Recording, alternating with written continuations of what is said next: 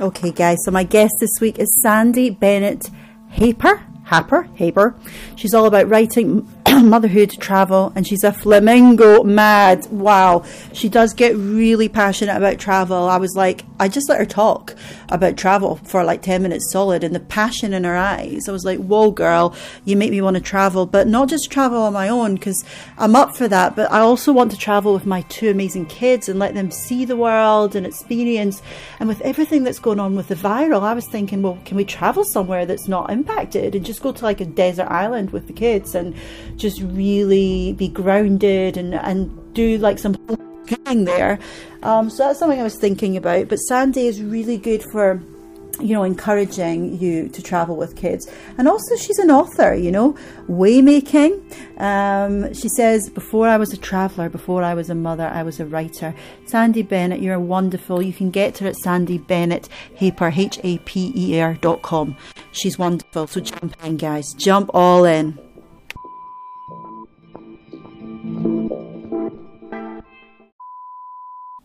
Okay, Sandy, thank you so much for coming today. That's my pleasure. It's lovely to have you here. I love the fact you ran, because the creativity is going to be flying. Yeah, I find it definitely turns my brain, put my brain in a better spot to be a bit more on. It really does, and I think running can be a metaphor for so many things in life, and you put a lovely post out about swans. Yes. Tell us about those thoughts you had. I was running on the canal, the Union Canal, and these two baby swans just sort of careened over my head, almost crashing into each other as they flew along, and they looked so clumsy and so unaerodynamic, and I ducked when these swans came over my head. And I thought about it. I never used to run. I always used to be one of those people that said to myself, I'm not built for running. I've got big boobs. I can't do it. Feeling you. And I had a real no about that. And over time I started running slowly and got more into it. And I was like, when I saw those swans, I thought, you should never say to yourself, you can't do something. Nobody's ever told those swans they can't fly. I think they can barely fly, but they don't know they can't fly. Yeah. They're just flying. It was a really good reminder to myself about those, when you put those no's in front of you, how much of a roadblock that is. And I was running, and I love it, and I get so much out of it. Yeah. And I've gotten more into it this year than I have for a while, since the boys were born, and we had a running coach through my gym this year who's really pushed us and really encouraged us, and we've got a lovely little running group out of that, and we go Wednesday night, so we were out last night in the rain, and amazing. We started not doing much distance, and now we can just head out and do 12 kilometres, and that's great. Huge. Not many gyms do running clubs. Well, I think it's his passion project. Okay. I think more than it was one of the things that he was the general manager at my gym. He's retired now, but he's come back to run with us though, which is really nice. We love having him back in our little running group because he pushes us too.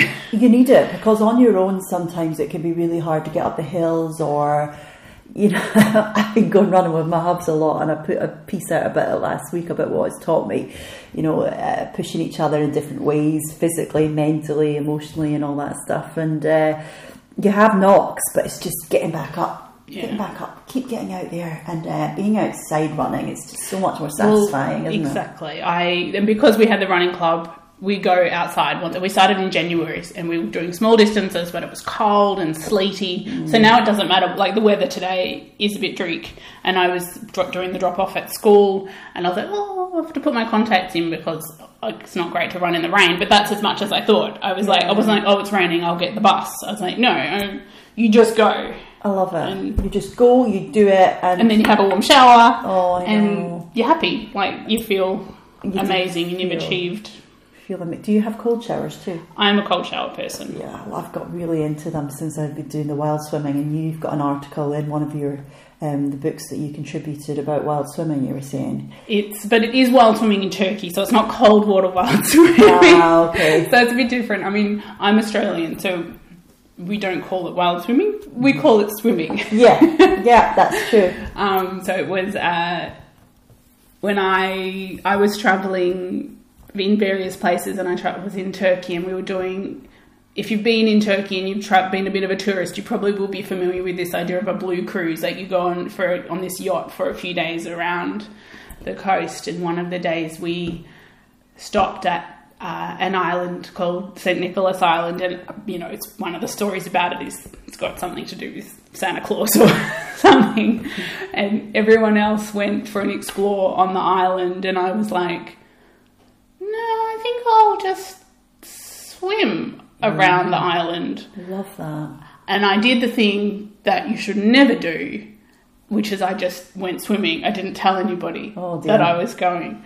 And so I was swimming along, being a mermaid, loving it, because I'd been in the Middle East for a while, and I was so excited to get to Turkey and to get to the water. I was like, this is me. We need it, I'm back at home, like in Australia. I'm very water baby. I'm very coastal. So me getting to Turkey was like, I know how this works.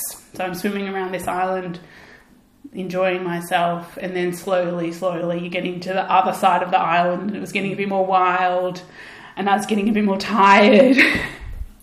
And I saw what I was like, I'll get back around the other side soon. I had no idea how big this was. I had no idea. I was like, I'll get back around the other side soon. I'll get back around the other side soon. And starting to get tired. And I saw this shortcut where I could cut more into open water but get to the next bit of the island. And I went for it, and I just struggled.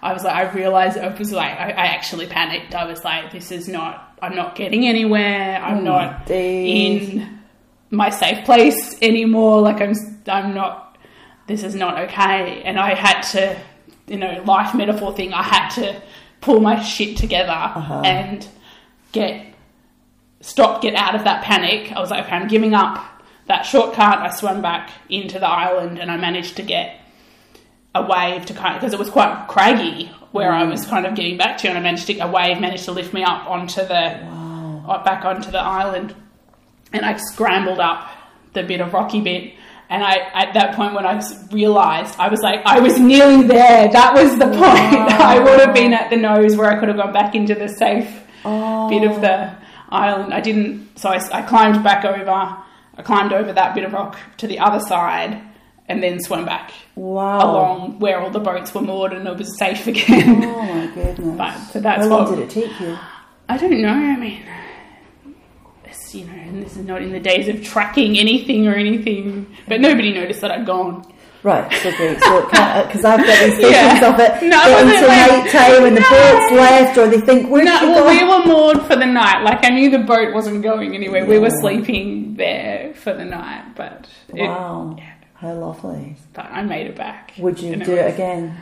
Swim around the island? I probably would, but I probably would take some. It's that thing of things that you do before you've had children as well. Like, my mama bear brain is much more protective of myself and protective of my children. This was before I'd had children. Like, I was 30. I wasn't I didn't do my adventuring until I was 30, kind of thing. It took me a while to get out of my sort of safe zone, but so I say that I probably would do it, but then there's things that I am more wary of now. Like, I learned to ski after I met my husband, after I came to Scotland, because he was insistent. This sounds really bad. He said, when we started dating, he was like, I'm really strict with my girlfriends. They have to be able to ski. And what he meant from that was, I don't want a girlfriend that's sitting in the cafe. I want a partner who's doing things with me. Shares your passion. Yeah. And so one of his passions is skiing, so I had to learn to ski, and I went to Canada partly to organise my visa to come back to the UK. And I started learning to ski in Whistler, and then I came back and had to ski in Scotland, which is just lumpy mud. But I would just throw myself down hills and things. And now I haven't been downhill skiing since I had the boys. So it's funny, isn't it? It does.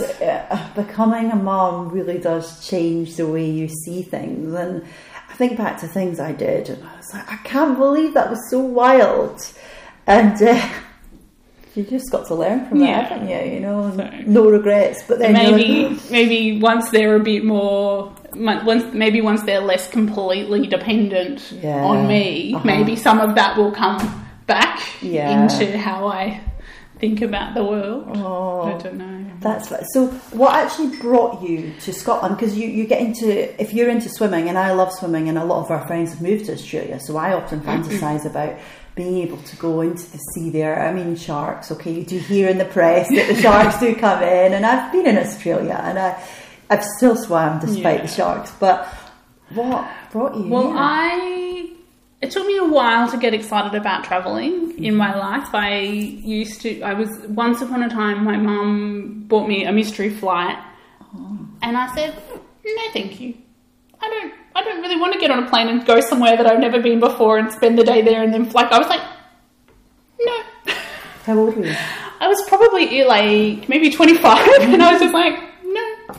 And then over time I started doing a little bit of travel within Australia, and then a little bit more, and it was always like organised sort of group tours, which I really loved, and I got so much out of that, and having to be by myself but just put yourself out there, and so that gave me the bug for travelling. And I'd started organising a longer trip, and I'd arranged with my work that instead of having a pay rise, I would get like more annual leave, like I would accrue more annual leave. And I booked a trip to go, the first part of the trip that I'd booked was to go to Tanzania, and then I was going to go to Egypt where my cousin was living, and that was all I had booked. I had the rest of it in my head. It was going to be a trip to go to different places where there were flamingos. I was going to go and see flamingos. That was like the agenda for my trip. Before the trends came back, because it's all about flamingos. Yeah, I know. The trip was 2011. Wow. And then a couple of months before, and for whatever reason, I didn't have a return ticket. It made more sense to book it that way. And a couple of months before I was set to go, the company that I work for went bankrupt. Wow. So within 15 minutes of my boss telling us, I was like, well, I was renting, I was single, and I had a ticket, an outward ticket, and I'd been saving for this trip. And I was like, well, I'll just go then. Great. I packed up, I let my housemates know, I packed up my flat, my room in the house, and I went and moved in with my mum for like a month and a half. She loved it because we got to hang out, we got to spend time together. I put all my stuff into storage in various places. I got rid of a lot of stuff. So, and that was the year I turned 30 that year. Wow. And I just went. So I went to Tanzania, and then I went to Egypt, and it was the year there was revolution stuff happening in Egypt, and my cousin had been evacuated, but they'd gone back. Her husband works for the World Bank, so they'd been living in different places overseas for a while, and they were back, so I stayed with them, which was amazing. And then I said to my cousin's husband, who he travels all around, I was like, well, do you think that I can go to Israel? And he was like, yeah, Israel would be fine. Wow. So I flew, first of all, I went to Sinai, so in the peninsula. I didn't really have enough money to go diving, but I could snorkel and hang around there, and I climbed Mount Sinai, do that sort of overnight so that you're there for sunrise, which was amazing. Oh, wow. And then they had met people in Jordan when they travelled in Jordan who do tourism, and they'd said to my cousin emailed this woman and said, could Sandy come and do some volunteering, or could she come and they were like, just come, she can come and stay with us, that's fine. So I went, and it was in Wadi Rum, which is well known for, it's like desert climbing. So I went and stayed with this family, got to know them a little bit, and it pretty much after I got to Jordan, it was like I literally just made it up as I went along. So I stayed in Wadi Rum, did some more climbing there, and then one day I just got a bus to Petra, and then from Petra we got like an organised local taxi to take us to the capital city. I stayed there for a few days, and then I got a bus into Israel.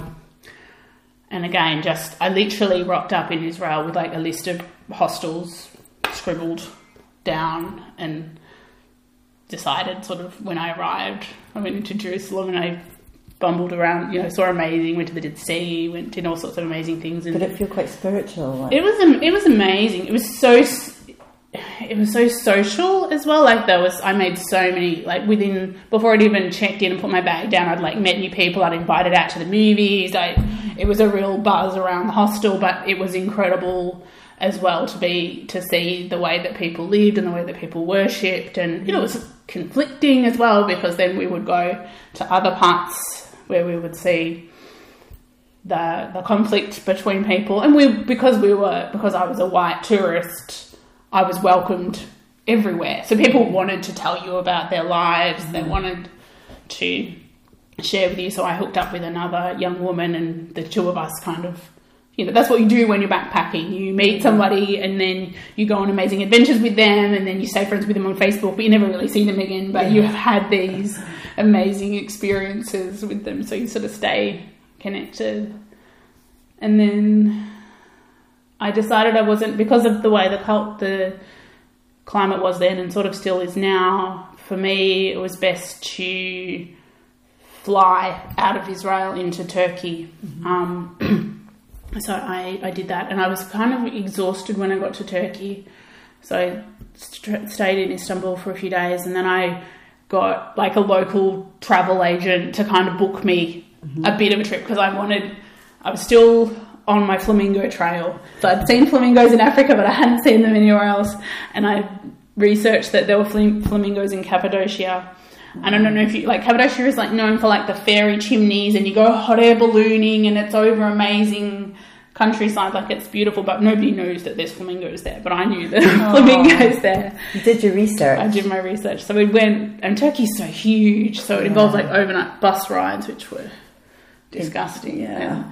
So anyway, I travelled around, but I was quite tired, so I didn't do the I'll just decide on the day bit in Turkey. I was a bit organised, so it wasn't it wasn't a tour. I was just by myself, but I did bump into some of the same people as I was moving around, because it's a bit of a trail. And then did my flamingo thing, and then I went on the Blue Cruise and went swimming, and gradually got to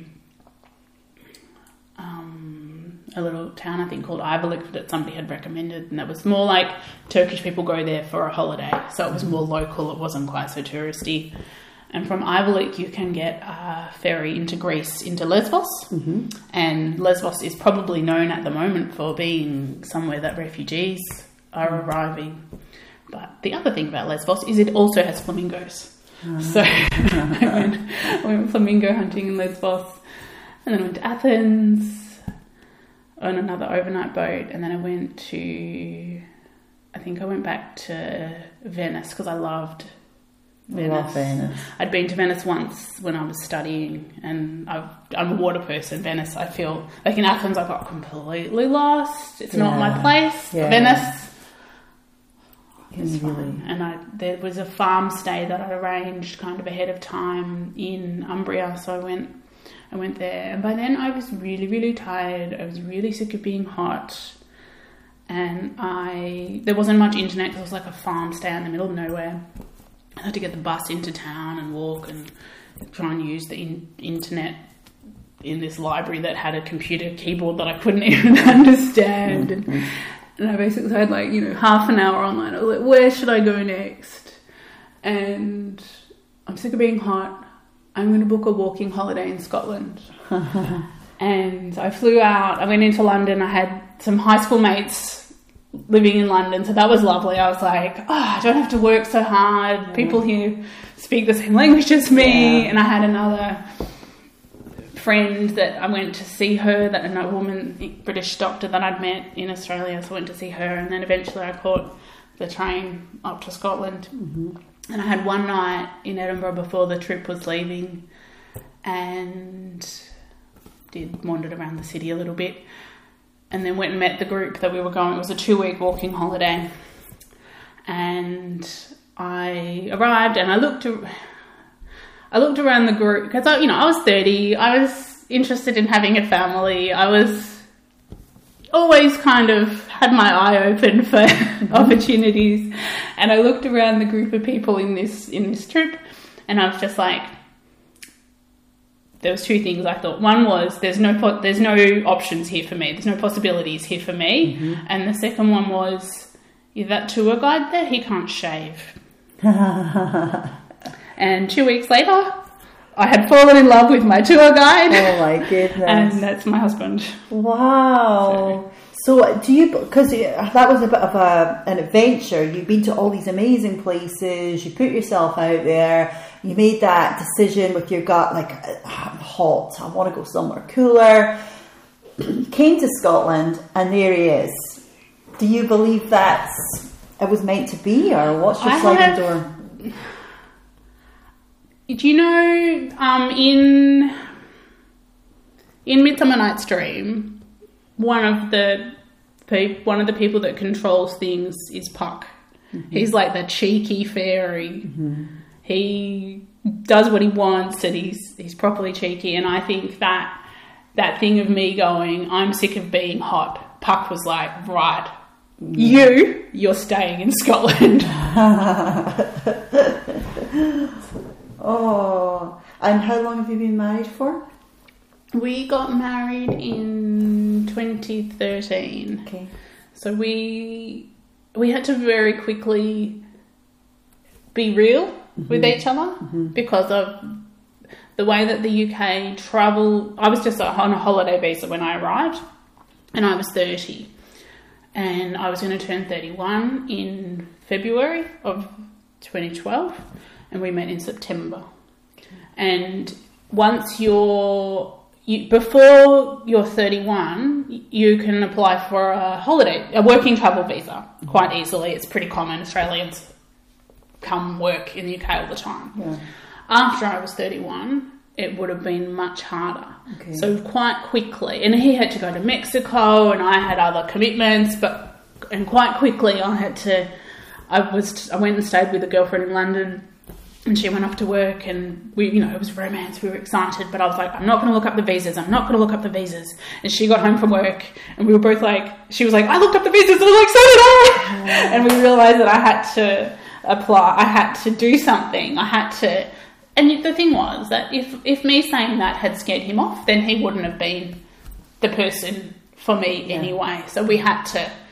You have to have that chat. Yeah. And to get the working holiday visa, you couldn't apply for it from within the UK. Mm-hmm. You could apply for it from somewhere that you can legally live for more than 6 months. Mm-hmm. So for me, that either meant I had to go back to Australia or I had to go to Canada, because before I'd left Australia initially, I'd applied for a working holiday visa for Canada just to have it in my pocket, because I was like, you know what, there's possibilities. And at the time, I didn't really want it. Didn't have, like, the UK wasn't in my sights particularly, but I thought, Canada's big, and so I had it. And the way the one for Canada worked is once you arrive, it begins ticking over. So that's what we decided. I was like, I'll go. And it was just probably I think in the end I left at the start of December for that. Okay. And my birthday was in February, so I was like, this is my window. I've got to. Yes, you've got to act fast. And it was pretty intense, and again, I probably in the end didn't quite spend a month in Canada while I waited. I had to wait for paperwork to come from Australia. You have to prove that you've got money in the bank to support yourself and things. And I was so bimbled around and learnt to ski and that's hung out. Good place to learn to ski. Hung out in Canada while I waited for this paperwork to come through. And I was like, I don't know where I'm going to be for Christmas. What if this doesn't come through? And it was good, that we had things like Skype and that I could continue to get to know this man. And every time I would, spend a few days away and start thinking, you're overthinking, you don't know. And then you would have a chat and you'd be like, oh no, this is a connection. Yeah. It would come back and it would be like, no, that's where I'm. You just felt it. You just knew. Yeah. There were always moments of doubt and moments of this and that, but when I got back, and he was living in a share house, and I made sure I had that conversation. I was like, do you think that we should live together, or do you think that it should? Because I didn't want it to just be for convenience, because again, I think that's wrecked relationships in the past, where you just do it because it's cheaper or whatever. And he was like, no, let's live together. So in 12 months after we had met, like literally 12 months, we had a conversation which ended up with us deciding that we would try for a baby. Wow. So that, for me, that was the moment of the commitment. Like, the getting married was lovely. It was really special. We both were like, yep, this is great. But that moment where we said, let's start a family. So I was already pregnant when we got married. Wow. Oh, and now you've got two boys, yes. Yes. And so what led you to write the book then? The Travel with Babies book came about because we travelled with Rafa. We were always... I'd left Australia with a backpack. I didn't go back to Australia until I had my husband and my first child. So that was us. We planned... We went with him December. He was born in August, and we went with him in December. And we booked... We didn't have a honeymoon or anything, but we booked this round the world trip with him, with my husband and Rafa. And my cousin, who had lived in Egypt by that time, was living in Vietnam. So we were like, let's go and see her. And then we went to Australia, and then we spent the majority of the trip we spent in Australia. And then we went to New Zealand, and then we went to the States. My husband has family in the States, and we had other friends in Canada. So we did a road trip and everything. And then we got back, and I was still on maternity leave, and my mum came over, and we went up to Mull, and just she and I and Rafa, because John was working again by then. And I started, while she was still with us after that trip to Mull, I started to write a little bit about that trip. And the first time I ever wrote that story about travelling with my mum and Rafa in Mull, I wrote Rafa out of it. I was like, because there must have been some newspaper competition or something that I was thinking, I'll pitch this travel story. Okay. And I was like, well, nobody would want... They would want a trip, a story about a young, independent, free person travelling. And after I'd finished writing it, I thought, I wonder if there are places that would be interested in stories about travelling with your baby. And that was the beginning of my idea. And I had a girlfriend at the time who, we met each other's children for the first time over Skype, one of my best friends from high school, and she had taken her young son, who's about the same age as Rafa, to Thailand with some friends by herself. Her husband's in the military, so he couldn't, she had to just do things. And she did, trying to still be herself and go with her really good friends, but have her baby with her. And she had been talking to me about what she'd been doing. So I was like, well, that's me. That's two stories I know. And I was like, I wonder if I could find a book worth of stories that. And so that was the beginning of sort of talking to people and putting feelers out for more stories about travelling with babies. Wow. What's your favourite part of the book? I mean, there's an amazing woman who lives in Alaska who's written for me, and her name, I'm having a blank now. Her name is... I'll have to go back to you. It'll just pop up. It's when you try and use your mind, sometimes it doesn't come. So she is amazing. She wrote about going on, like, they would go trekking with the baby and pregnant and stuff, and they go on amazing adventures. They're all about, like, they map the changes, like climate changes. They map them by walking places and seeing. They're incredible. And so she had written about doing that. And I was living in a second floor flat with two little babies. For me, if I had to hang washing outside, I had to pack snacks. Like, that was a huge... Some days, like that, I say in the introduction, some days with a baby, the world is really, really small. And it's amazing to be reminded that the world can still be big when you've got a baby. And I think that's so important, because it can get so small. It can. When you've got a little baby or a toddler. The toddler and a baby is just, nobody can tell you what that's going to be like. Nobody can. When you feel we didn't listen anyway, people who tried to tell us. But to be reminded that the world is big, and this writer did that for me, and I was like, I'm so proud to be able to share that with other people. And if other people can feel that the world is still open to you, you can still experience things. You're not trapped, because a lot of new mums will say to me, I didn't know it was going to be this hard, or it's like Groundhog Day, or I've lost myself, and I'm saying, well, you're still you. You're still the person you were before you had these beautiful kids that are, you know, life-changing in so many positive and negative ways. So I think that's really powerful actually, and encouraging for people. Yeah. You can get out. And I mean, when I was finishing up the book, we went on a trip just down to like a mountain hut kind of thing with some of John's friends, and I had the 2 little kids and everyone else was partying, and I was just having a nightmare trying to put these kids to sleep, and like we all cried by the end of that. You're missing out on the fun as well when you're bedtime routine can last like hours, can't it? And especially when you take them, which we would do, we would take them out, we would throw off the routine and try and do something, and it just would all blow up in your face, and you're fighting with your spouse and you're fighting with everybody. And I remember thinking, I'm writing a book about traveling with babies and I'm never leaving the house ever again. Like, this is awful. What if people think that it's a good idea because I've told them that? And then they call you and you're like, I've had the worst trip ever. But there's always, you know, the next day, one of our friends looked after the kids. My husband and I went for a run. You know, you still, you find those moments again, and you find yourself, and you find that you still like your husband, and it goes in waves, and it can be really hard, but there's so many memorable and special things about traveling with your kids. And for me, it's just been part of what we've done, because my family's on the other side of the world, and because I'm passionate about traveling, we do it, and we don't love every minute of it, but you don't love every minute of your day at home either. People could be put off. I've got friends that go to Asia religiously with their kids, and I'm sort of thinking, wow, the flight with 2 young kids, they're so brave. But then you see their photos and you see all the great things they do, and you think it was worth that flight for them, you know.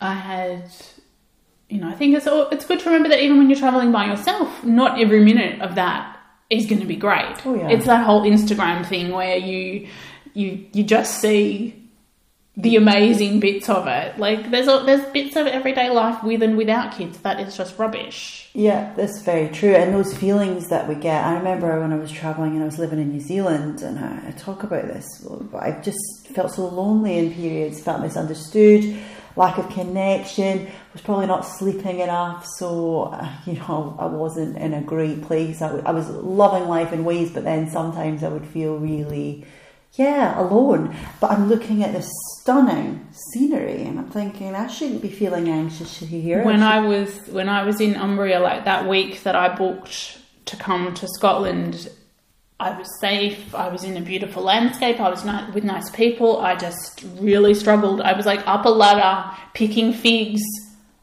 really depressed, really lost, really. And I was like, this is not, like, I shouldn't be getting stressed at this point. If I was going to be stressed on my trip, I should have been like stressed when I was in a protest march in Israel. I shouldn't be stressed, but for whatever reason, I was tired.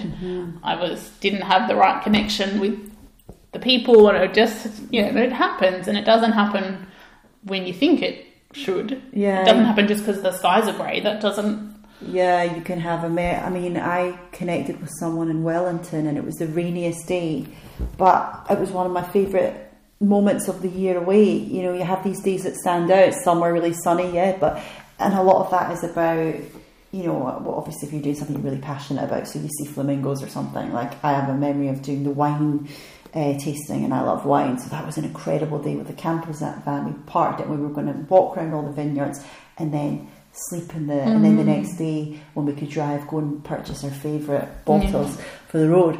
But like, there's these memories, but a lot of it's about passion or like connections, like meeting great people that you can chat to and have a meaningful time with. And I think would you say, looking back over your time travelling, when your mental health hasn't been sort of shining as brightly, could you put that down to a few factors, such as you were saying, lack of sleep, lack of connection? Probably. I mean, in some ways, I don't think I'll ever know why that bit of that trip wasn't as magic as some of the other ones. I think fatigue is probably part of it. But, maybe there were other things going on with the family that I was staying at that I wasn't aware of. So maybe the energy bouncing off each other wasn't... They were always lovely to me, but there was one of the connection problems I had was that the people that I was staying with did speak English, and there were quite a few different people there, but a lot of the time, like around the dinner table, for whatever reason, they didn't speak a language that I could speak. Mm-hmm. And so again, that connection thing wasn't there. People didn't make the effort to include. There was a little boy who would chat to me, like a little 5-year-old he was the only one some nights that would talk to me, and that was hard. Like that was confronting for me. And I think I hadn't experienced that while I was traveling, because it was one of the first times that I wasn't staying with other backpackers. Mm-hmm. Okay. So that shift, I was used to staying with other backpackers. I was used to how that, when you understood how that worked, and people, I'm very lucky that I speak English. Yeah. I'm incredibly lucky because I don't speak another language. So many other people are so much more talented and clever. They can speak multiple languages and I don't. Sorry. And that was one of the first times that I was really confronted by that. And having been in all sorts of amazing places, but people could speak to me, and for whatever reason people weren't speaking to me. So I think that connection thing didn't happen there. So important, isn't it, connection? And also, when you put yourself out there with travel, you have to have an element of faith over fear, because it can be a scary thing to do. How did you kind of keep a positive attitude throughout? I think a lot of it just is me generally. I don't, you have moments in your life where there's lots of no's, and I've realised this more and more about myself now, like those moments where when I can't make a decision, where everything is really negative, I'm just like, you're obviously just fatigued, you're too tired. Like that's not your brain, that's not the right bit of your brain that's talking there. But I don't remember kind of, like I felt safe when I travelled. I always was aware of the cultural sort of requirements for, I always wore long covered up clothing and all of those sorts of things. I think I loved it. I was happy. I enjoyed meeting. I had to put myself out there to meet people. I'm not naturally a massively social person, but if I didn't, then I would have drowned. Yeah. If I didn't put myself out there all the time, then so that kind of, I had to do that. Taking risks. This is how long ago it was and how anti-technology it was. I traveled with my computer and I had like a portable CD drive, and I had like, one of the things that I decided that I was going to take is like some of my DVDs. I had like my Sex and the City DVD, a couple of my Sex and the City DVDs, can't remember what else. And so, some nights when it was just, I can't do like hanging out with people, I would like sit in my room if I had a room by myself, which is rare. And like, I remember doing that one night in Turkey and just like watching my Sex and the City DVDs, because I was just like, I can't always be out there. I'm not. I don't think anyone can, but I'm very aware that I can't. So I had that little like enclave where I could just be by myself and watch my DVDs or read a book, or I had to be I'm a very book person. I had to be very restrained. Every time I got a new book, I would have to get rid of another one, because otherwise my bag would have been too full. Oh, I know. I'm the same. I hoard books. I love books. So that was hard for me traveling. I was like, you're not allowed to accumulate books. You have to give them away. I would write them down and then give them away. I love that. I do feel like traveling really changes you though. So it's amazing that you've written this book to still encourage people to get out there, because it can be a lonely time, parenthood. It can be. And I think even just getting to read the book, even if you're not traveling, you can get insights that are not even about travel, insights into other people's life journeys. Some of the stories are about struggles with fertility. There's struggles with, the partnership breaking down between couples, but there's the travel sort of happening as well. So it's not, I come up against, when you're trying to talk to people about the book, because it's about babies and travel, you get a lot of switch off. People don't think that they're interested in that. And I'm like, for me, they're about people. The stories they're human stories. They're incredibly intimate, intense moments in people's lives that happens to be these things having a baby is an incredibly intense period in your life, and people are sharing some of those journeys, and some of them are funny and some of them are sad, but that's what it's about for me. But people don't always necessarily don't think that they would maybe be interested, but I hope that reading is such an insight into other lives, and we can learn so much, especially if we read with an open mind. And I found with my book, because it was so, with my first one, the second one will be the same, but so honest and open, and pretty much shared so much. And then you have to really do the work on yourself so that you don't take criticism, if someone says, oh, I hated that, or whatever, or just indifference as well. You have to kind of get a thicker skin about people just not being interested. And friends and family, because that's a huge thing. I say to friends, have you read the book? I've not had time, and I'm thinking, if my friend wrote a book, I would be reading the whole thing. But then it's just realising, well, maybe they don't like reading, or they've got other things going on too. So it's learning not to take anything personally, and just because you would do things a certain way doesn't mean other people would. That's right.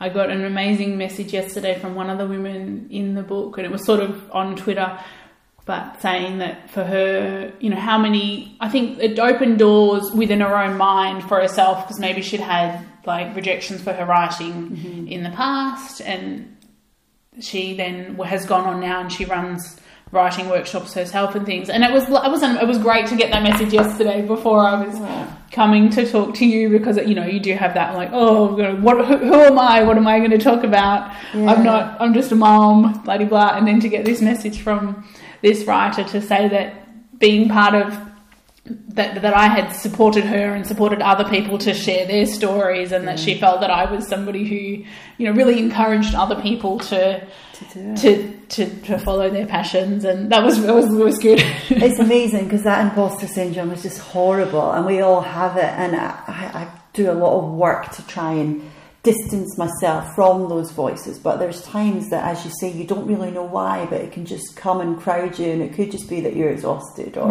it could just be hormones or whatever, but I've started seeing it as just this little monster on the shoulder that I can kind of have a laugh with and go, oh, whatever, I'm going to keep going on anyway. And we are all, every single person I've interviewed on this podcast, we're all leaders. We've all got something to say. We're all valuable. We're all equal. So it's telling the imposter syndrome that. And you will have helped more people than you know as well, because not everyone would write to you. So the fact that someone has actually taken the time to say that, when most people, we just sort of accept the positive and don't, we're wired to complain. We're wired to, so when someone actually takes the time. And I think there's a lot of writers out there that it can really feel knocked, and you and I will know how hard it is in the publishing world. You could be writing great material, but for example, traditional publishers who can help you loads get about 500 manuscripts a day. And it can be easy to say, oh, I'm rubbish, or, the imposter syndrome, pipe it up. But actually, if you want to write, a writer has to write. You have to keep writing. Yeah. And, it's great that you're in, the Edinburgh Bookshop, which is such it's got such a great reputation. So I have writers say to me, oh, but I can't be bothered doing all the, the plugging of the book and stuff. And that is really hard, isn't it? It's a lot of work. And I was so ignorant. Like, it took, when I was finishing the book, I had a little baby. My second baby was born. I was a bit bonkers. I was trying to do too much, as you do. I was working part-time. I had a husband who was away for weeks at a time. We were running Airbnb out of our house, and I had 2 infant children, and I was working on the book. I was just mental. And it took me quite a while to recover from how too much I was doing. But so I finished the book, and then I was like, oh, okay. I had no idea how to tell people that the book existed. My husband had kind of built a website for me, which was lovely, but we had no idea how. So I had to then begin all over again with learning about social media, learning about marketing, and I'm still learning, but I just, at that point, I didn't know how much I didn't know. Yeah. now I know how much I don't know. Wow. And it's such a long journey, and there's moments when you feel like, oh, I've just created something that's really rubbish, that's why nobody's interested. And there's other moments where people pick it up and somebody tweets me and say, I bought this on Amazon and I'm sitting here with my baby while they're breastfeeding and read it. And I think, oh, I've got out, you know, it's connected with somebody, and it's amazing. It's an ongoing, but it's part of my writing journey. As you say, like, you're still writing, you're still putting things out there. It's part of that building block. It's created so many different connections that I would even struggle to sort of map out. Yeah. One of my best friends now is a woman who has a story in the book, and my husband and I met her because we went to a writing, this was one of our dates. My husband and I went to a travel writing workshop that was run at Edinburgh University, I think. And we met this woman, and her name is Anne Hamilton, and she ran the workshop, which was lovely. We never had anything to do with her. And then when I had this idea for this book, I was like, I remember that woman talking about traveling with her son. Mm-hmm. And I emailed her, like, I must have had the details. She has a website and things. I emailed her and I was like, oh, would you... And it turned out that she lived just down the road from us. No way. She lived... So the first time we ever met was that we went to Gorgie Farm, which is topical for this week. So sad. We went to Gorgie Farm. Her son is a couple of years older than Rafa. And ever since we first met, you know, it's always been conversation about writing, conversation about the kids. Mm-hmm. Like, it's just... Yeah. We're always having these catch-ups. It's always overlapping. And... We live even closer to her now. She's coming for dinner tonight. Aww. And she's a writer. She's also an amazing editor, and she's worked with me as a mentor in the past as well. So we're friends, but also professional. She does professional development stuff with me. She came. I went to Fort William in February and did the first ever paid presentation at a bookshop for Waymaking. And I was so nervous, and because she teaches creative writing things, she was like, fine, we worked it out, we mapped out what we were going to do. She was like, don't worry, if you get lost, I'll ask you a question. Mm-hmm. I felt, you know, safe in her hands, and that's one of the things that's come out of the book that you couldn't pay enough to get. Yeah. Like a friend who's also knows your industry, who encourages you and you encourage her, and the kids get along, and I love you that. know, like, I love that. Any amount of disappointments over I'm not worldwide famous or anything, that doesn't matter. Yeah. It's a journey. You learn so much in the process, and you know, real joy comes from within us, not all the things we can get externally. So external things can make you happy, and money can buy happiness to an extent, but it can't buy joy. No. And this is what I explore in detail in my next book, about that, you know, that inner space. And there's always so many challenges with us, and it's like, you know, the ego, the imposter syndrome and all this stuff. But at the end of the day, the most important thing is you're doing something that you love, and you're staying in line with your personal values, and that reflects in your work. So if you can keep on that path and you're surrounded by great people and you're enjoying it, then how amazing is that? Yeah, I feel very lucky that I can try, and there's some weeks where I don't manage any writing, but then you get back to it, and it is hard, and you want to see more. It's really hard to mark progress as a writer. It's really hard to be, until you sort of look back and you go, oh yeah, there's things happening, but it's slow. It's really slow.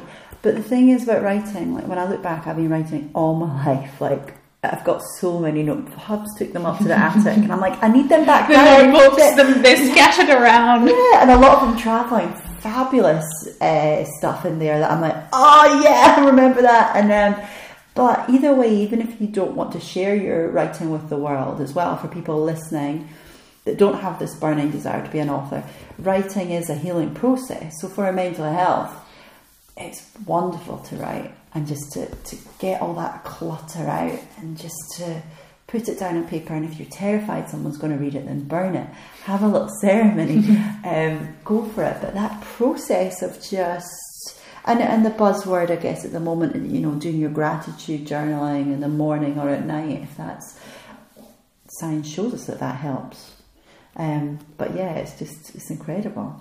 And sometimes I think if you're writing fiction, you don't always realise what you're writing about until further into it. Like it can take a while for that to come to the surface. Oh, that's that thing that I've been thinking about, and it's not always obvious, but it can.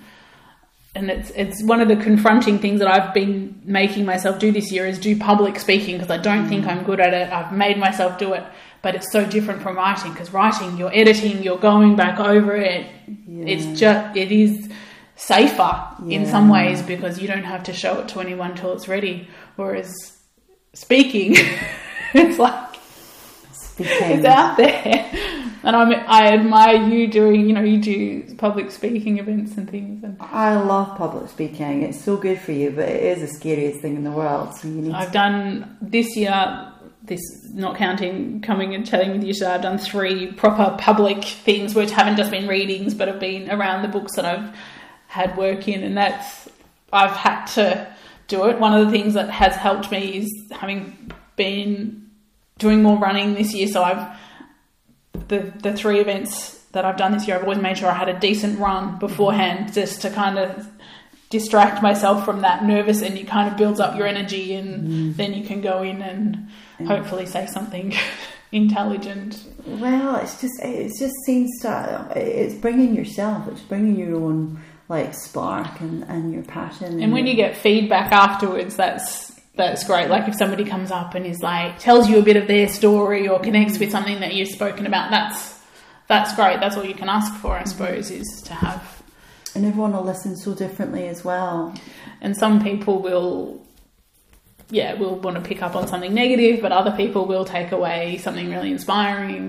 Because of the travel sort of component of it, I think it's easy to get inspired, and you forget sometimes that you're also talking about personal journey. It's not just, it's easier probably for me to talk about travel things and journeys than maybe to talk about more private journeys. But the private journeys are happening all the time. Yeah.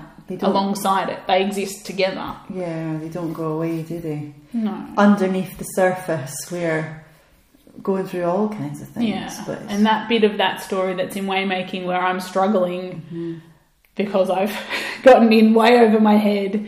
When I read that bit, it's such a personal thing, and I think so many people have had moments in their lives where they're struggling and they've had nothing but themselves to pull on, and that kind of, and surviving that connects with so many people. Yeah, and that's important, because sometimes what would you say to someone that feels just helpless, and like you felt that moment swimming around the island?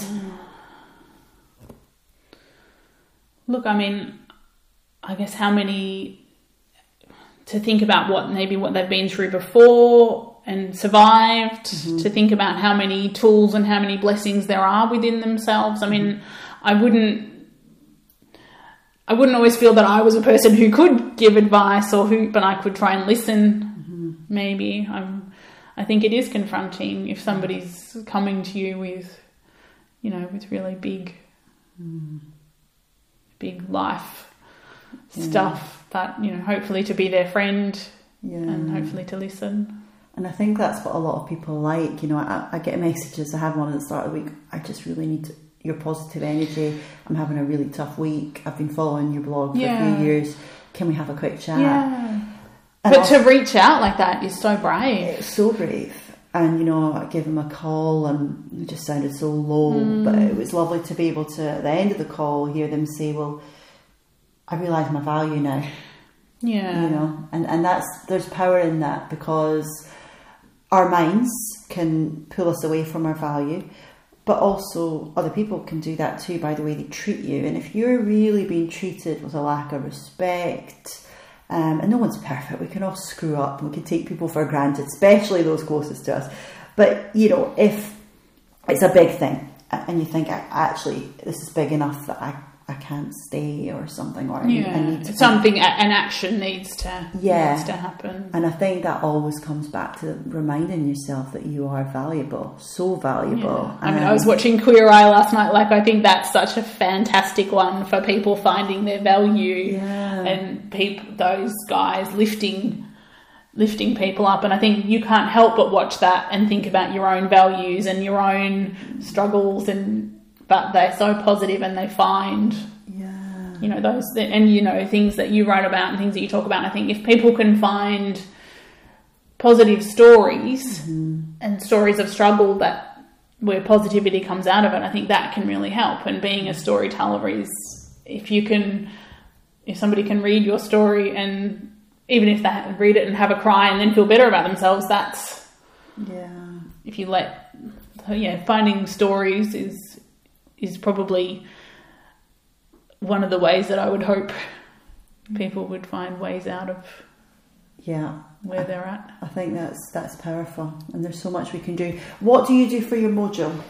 Well, I guess it's exercise mostly. I've been a bit of an exercise junkie this year.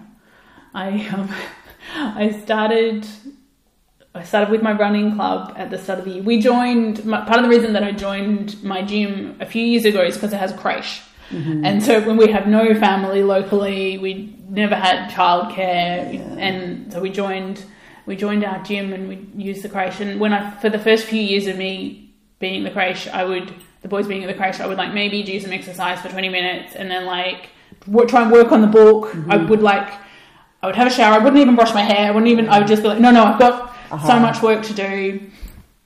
And so I would just do that and like eat curly fries. That was mostly what I liked about my gym. And I slowly switched my habits around a little bit. So I started using my MyFitnessPal at the start of the year. And one of the things I realised quite quickly about like tracking what I was eating, because I was really struggling with my periods. I was like, my emotions were just off the chart, as I'm sure you would have experienced at times. Absolutely. I was like, what can I do to change this? Do I just stay in bed and eat for 3 days? That didn't really help. Do I do more exercise? And that kind of started helping. When I started tracking my food, I was like, wait a minute. If I exercise more, I can eat more. So I started at the start of this year, I weighed about 80 kilos. I weigh 66 now. Wow. I worked out probably 6 days a week and just didn't eat less at all, but I ate better. I made better decisions because I need to fuel myself. If you're working out like this, I need to fuel myself. And I dropped off some of the exercise around the summer, but I've maintained. I'm really happy now. Like I've maintained that really stable. And you still have carbs and I eat absolutely everything, but I try and make better decisions. And you know, on those days we've got my running club in the evening, I was like, I need to have a good lunch. I need to. Yeah. So I try not to eat quite as many potato chips and corn chips. They're my. Yeah, you need to have your. I love them, but I try to do a bit less. Yeah. Of that. It doesn't always. And sometimes I'm just like, well, I'm going to enjoy that. Yeah, it's just not being hard on yourself, no. But having that routine is great. And when you're enjoying exercise, and that's the key. And how much I enjoy exercise. So I remember we were. I think we'd gone to Australia. And I remember we'd been away from the gym, and I remember walking past the gym door, like into the exercise bit to take the boys swimming. And we hadn't been in the gym for ages, and I just had that buzz. I was like, I miss being in there. And I was like, I'd never, I was like, oh, that's who I am. Yeah. I love lifting weights. I love doing strength classes. I love doing cardio classes. I've just started doing a ballet one. Wow. And I had a really big moment probably just a month ago. I was like, I'm going to do this ballet class because I need to do something a bit more gentle, sort of. And I signed up for that. And I was in it, and I was like, I was always that person that was moving the wrong way, feeling uncoordinated. I remember doing a Zumba one, and just the whole time I was just in this head of this depressed 15-year-old girl who's uncoordinated, who's going. And so I was doing this ballet class, and she was getting us to dance, and I was just like, oh my goodness, I'm just moving my body in this space and I feel great. Yeah. And I'm not getting it right, but I don't care. Yeah. It was massive. Yeah. Like, to have come to that point where I'm just like, I'm just enjoying moving my body. Yeah, just loving it. It was huge for me. And I've let in that moment, I let so many negative, I'm not saying they're never going to come back, but I let so many negative thoughts about myself go. I was just like, I'm allowed to just be here. Yes, girl. Yes. So much. So I'm really enjoying my exercise. I'm really enjoying when I can get outside and go running, but also just being, and the camaraderie that I have with people at the gym, and because I don't go to the pub. Yeah. The gym is like my community. That's my community. One of my best friends from the gym moved to Canada more than 12 months ago now, and I still miss her. Like, it's still, we all miss her, but it's like, you go and you're like, oh, she's not there anymore. Oh. But keep it up. It's great. Very inspiring. That's probably amazing what you can do in a year when you stay focused. Yeah.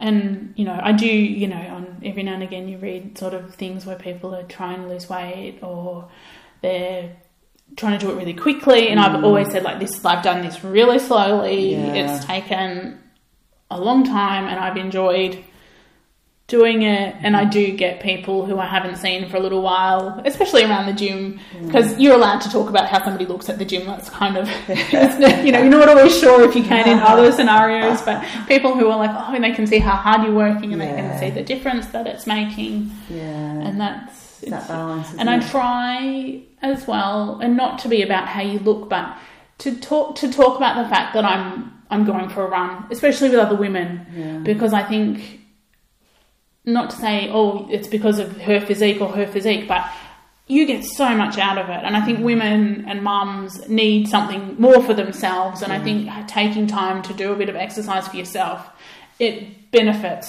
so much of your life. Yeah. And so I try and talk about the fact that I'm doing it, and talk about, one of the mums the other day, I was like talking about going running, and she was like, oh, I just always get tempted by the pizza. And I'm like, yeah, but you can eat more pizza. Absolutely. If you love food, you don't have to starve yourself. You need to fuel. If you don't eat right, it falls down really, really quickly. Oh, it can. It's funny because yesterday I had over an hour trail run, and I did fall in a puddle, but it was great for the mojo. And then at night I went out and I was singing with friends, and so my friend Colin was playing the electric guitar and the acoustic, and the other Dave Martin was playing the bass, and I was singing. And this morning I woke up buzzing because I'd had 2 massive mojo injections of music and exercise, and it's been able to use these amazing gifts that we have, So I always ask people at the end their favourite song, or, I think it's the hardest question for a lot of people because they say they can't choose one, so it doesn't have to, it doesn't have to be a favourite, but one that probably